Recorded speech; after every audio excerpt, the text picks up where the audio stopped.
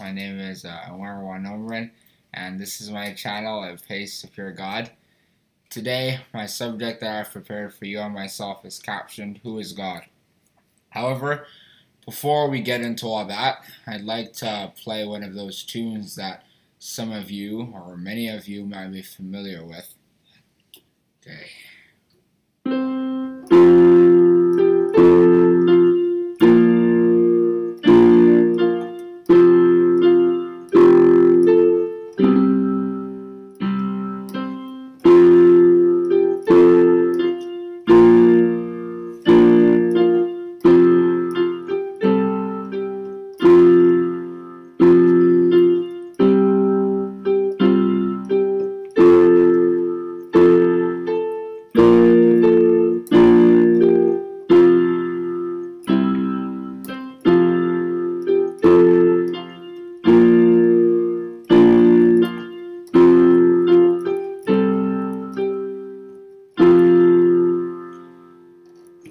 Yes, one of my favorite tunes.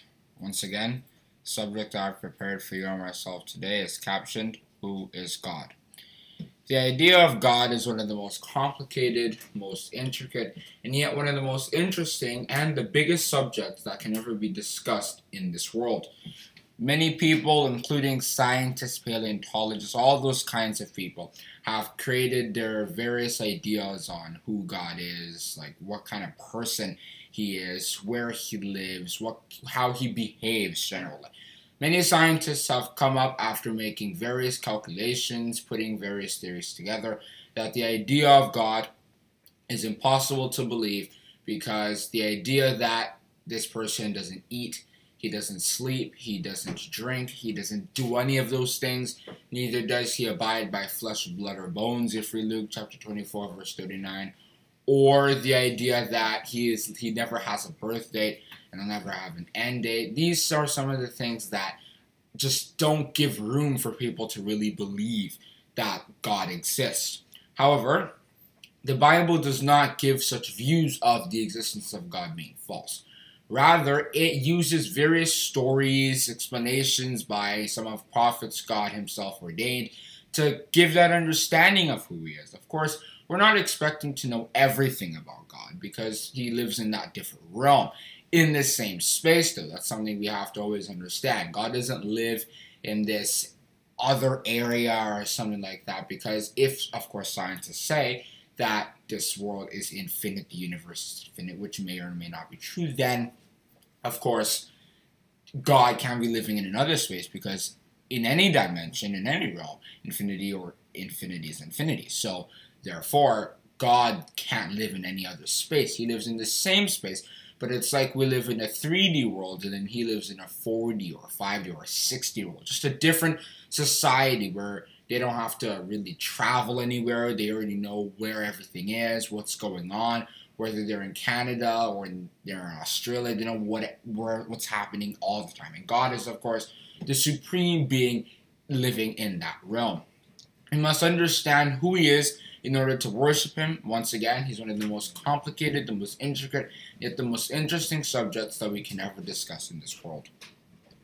To start off with, God acknowledges that there are other gods in this world. This is an important mention because many people have thought that God thinks he's the only God in this world.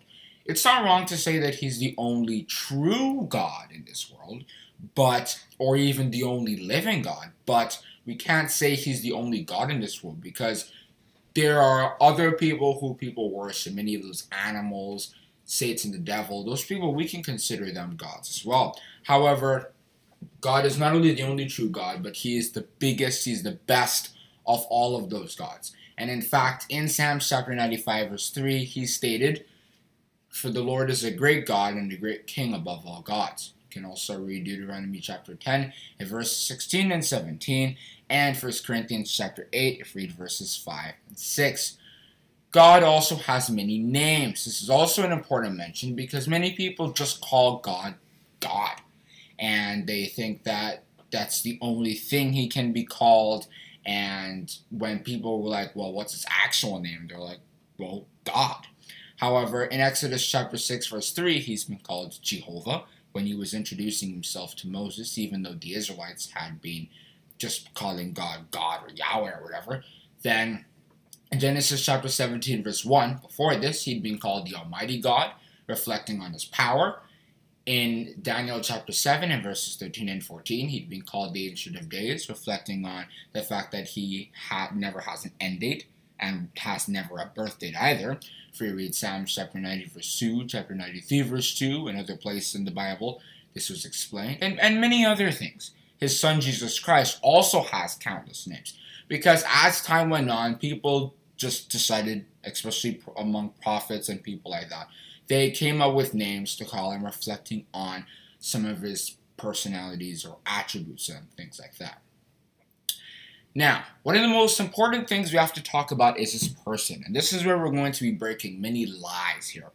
To start off with, God, once again, is not a person who lives in this outside space. He lives in the same space. That's why in Matthew chapter 18, and read verse 20, where 2 or 3 are gathered, God or the angels or whoever could be present there. So that doesn't imply that they are somewhere else, that they're just in a realm we can't get to. We're never going to be able to see them. We'll never see God, because he's just too powerful for that. If we read John chapter 5 verse 37, Exodus chapter 33 verse 20, and 1 Timothy chapter 6 and verses 15 and 16, nobody should ever hope to see God. Nobody not ordained by God will ever be going to heaven anyway, so it's not going to exactly work like that. But God lives in the same space, but just at a different level of power, just in a different kind of realm. We must always understand this. God shows himself as a person of ownership, and as a result of a spirit, that he is a spirit, somebody who should always be worshipped. Read John chapter 4 verse 24 and Isaiah chapter 43 verse 21, such topics were explained. Then there have been visions that prophets of God have been given, helping us to have a little better understanding of who he looks like, let's say. Because that's one big question that if you go outside the Bible, you won't be able to answer. For example, a prophet in 2 Chronicles chapter 18 verse 18 had seen a vision of God, and so does somebody who kind of looked like a man. But a much more detailed one is the vision that Ezekiel got in Ezekiel chapter 1 from verses 25 or 26 to 28, the end of the chapter, where Ezekiel described what he saw. He saw a man essentially with a waist or loins as they called them there, with the general body parts. And in Genesis chapter 1 verse 26, when God and Jesus Christ were designing the idea of man, how he looked like, it tells us there that we look like God. It was in his image that we were created. So, of course, once again, the inner parts of us, like our heart, etc., those are not necessary for spirits to live, but they have a sense like us. They might not have noses or eyes, because once again, they can see all over the place, but they have that same kind of structure. He has the same form as us, or the same shape as us, generally. But the most important part of this is his personality. Even though we're never going to see him, no matter what he looks like, that's of no relevance or importance to us. But we have to understand how he behaves, how he's like. The Bible does not demonstrate this God as just somebody random who doesn't have emotions, doesn't feel anything, just created us and he's living, as people think, in this own realm that we can't reach or something like that. We have to understand him in a more inside sense, like not somebody completely outside, because you can't worship somebody who you don't even really believe exists. You have to worship somebody who is sort of closer to you, somebody who you can actually be a friend to, somebody you can actually make a bond with. God, just like us, when you put all his attributes together, because you can divide them into so many different ones, you get 4 attributes: wisdom, power, justice, and love. And we have to understand how God has not only demonstrated them in the Bible and in other places, but also how he is going to be demonstrating them in these last days, the last period of Satan's wicked rule over the earth, as he has been ruling for thousands of years before, a stolen rule from God Almighty. Let's start off with wisdom, let's say. God has demonstrated his wisdom and the ability to create this world and all the various physics and rules that he has used to make it. In 1 Timothy chapter 6, verse 15, he was called an only potentate, and that was a part of it, the omniscient, the ultimate scientist. He knows science not only better than anybody else, but he created the science that scientists are studying, discovering, as they say, and those kinds of things. But he was the engineer behind it. It wasn't something that just created itself. God actually created these things, co-created, of course, by Jesus Christ as well, because he was the one that made all other things besides himself and God. If we read Colossians chapter 1 from verses 15 to 18 and other places all over the Bible.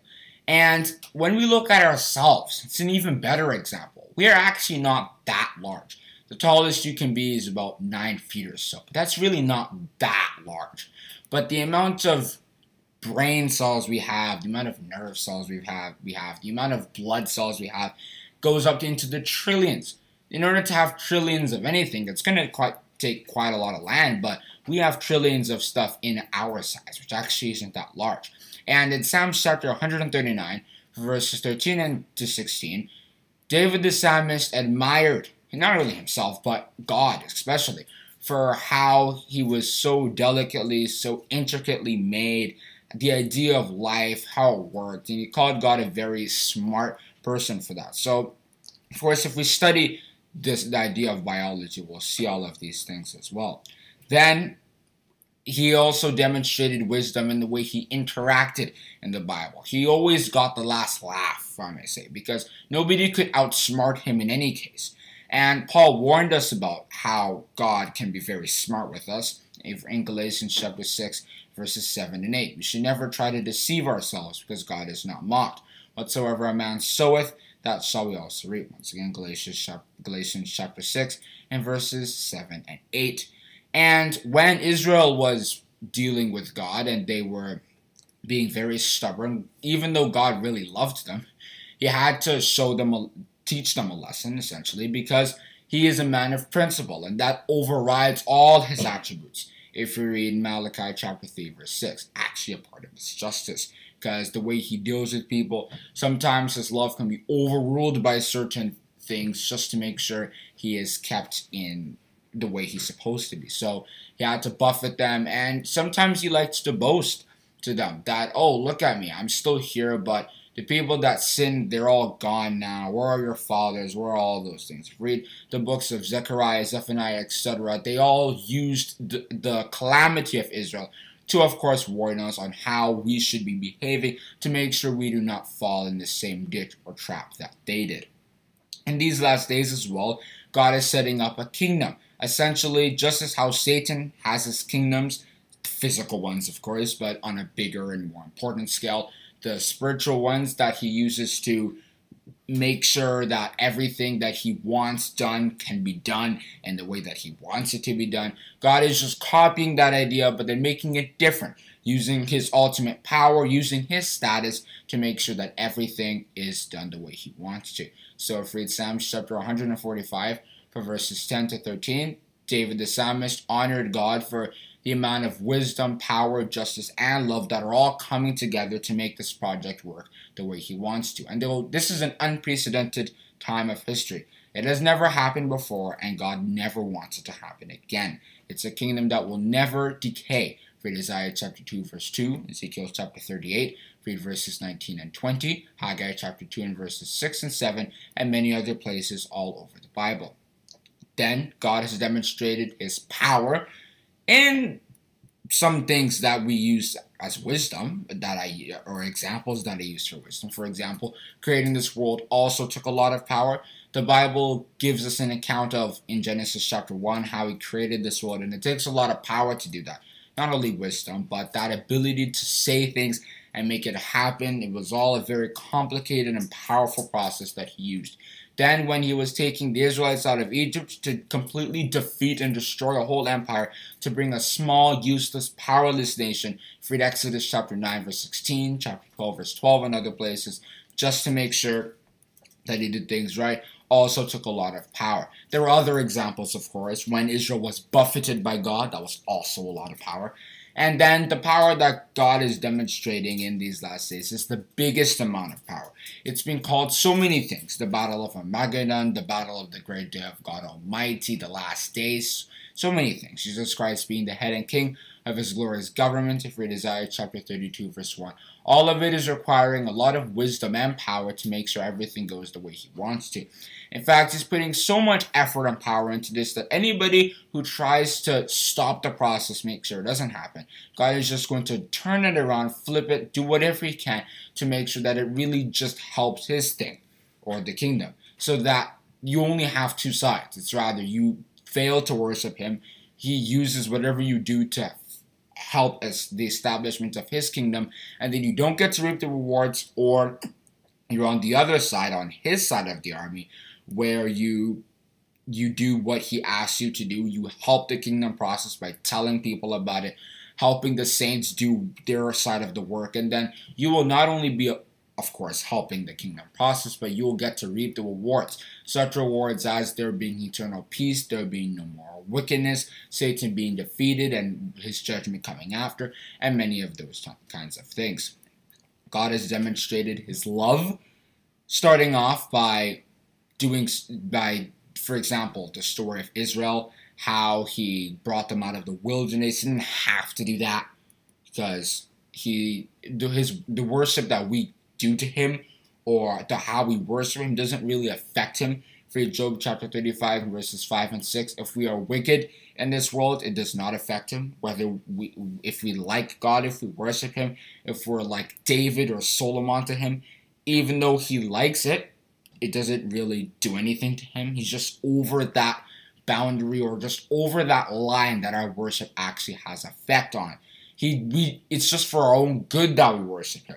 Whether we worship him or not, whether we get eternal life or not, it doesn't mean anything to him, because the kind of realm that he lives in is just so much superior to the kind of realm that we live in. So that must always be understood. Then, the ransom sacrifice was a great example of his love. How, for John chapter 3 verse 16 and 1 John chapter 4 verses 9 to 11, we never loved God, but rather he loved us and gave his son Jesus Christ as a propitiation, or a ransom sacrifice for our sins. We also read Matthew chapter 20 verse 28, Hebrews chapter 9 verse 27, and many other places all over the Bible, especially in the New Testament, since the ransom sacrifice was the main talk, because that was the main event that had happened back then. We must always understand this. Then the final one, the love that God is demonstrating for us in these last days, despite his justice, is that he has taken time to choose saints that will be sacrificed, essentially, since they're going to be persecuted. God's still going ahead, getting them, putting them together, and sending them out so that people can hear about the word of God, and then hopefully, by God's grace of course, create various and new organizations that people can flock into and actually learn the truth, trying to diminish the false prophets organizations that are deceiving people, getting themselves punished, and those people as well, if we read Isaiah chapter 9 verse 16.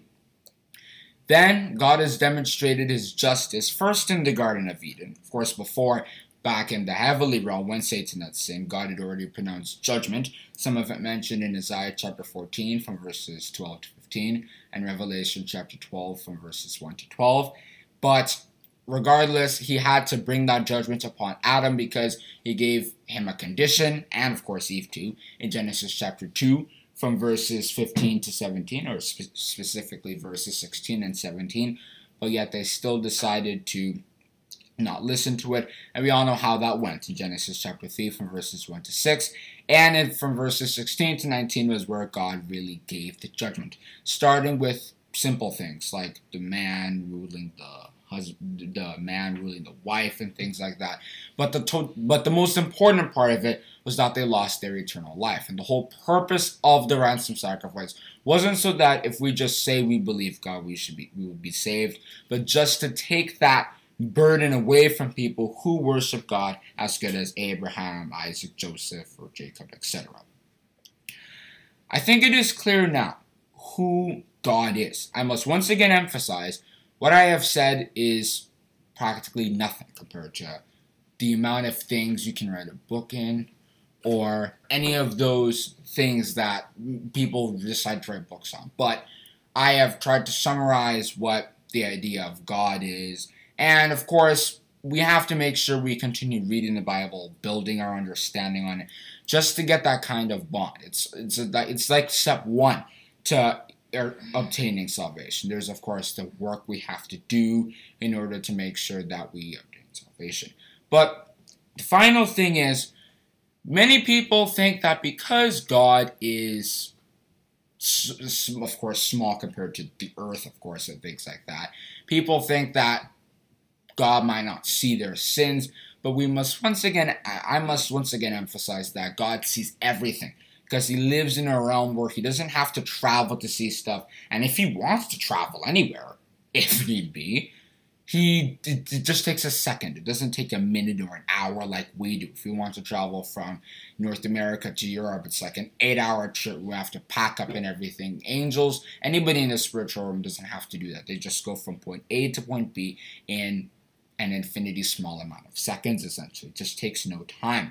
If you read Jeremiah chapter 23, verse 24, Psalms chapter 11, verse 4, Hebrews chapter 4, verse 13, and many other places all over the Bible, it was emphasized that God still sees everything, because to him he fills the whole heaven and earth. He sees everything, he knows everything, he does whatever is necessary, and if you're doing deliberate sins and thinking you won't be seen, you're not deceiving God, you're not deceiving anybody, but yourself. I choose to end on that subject, who is God. And I would like to play another tune to close on this subject, who is God.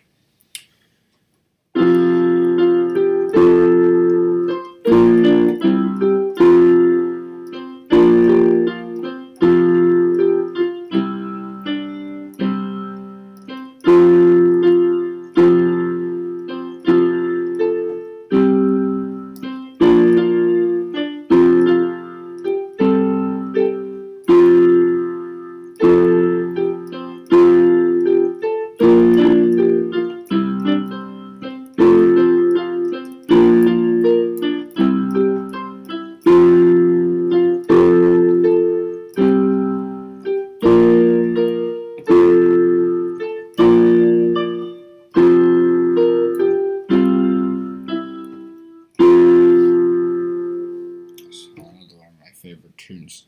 Hope you have a good day. Oh, one more thing. If you like what you heard today, feel free to share a message at https://anchor.fm/itpaystofeargod/message. Once again, that's https://anchor.fm/itpaystofeargod/message. Hope to hear your wonderful feedback.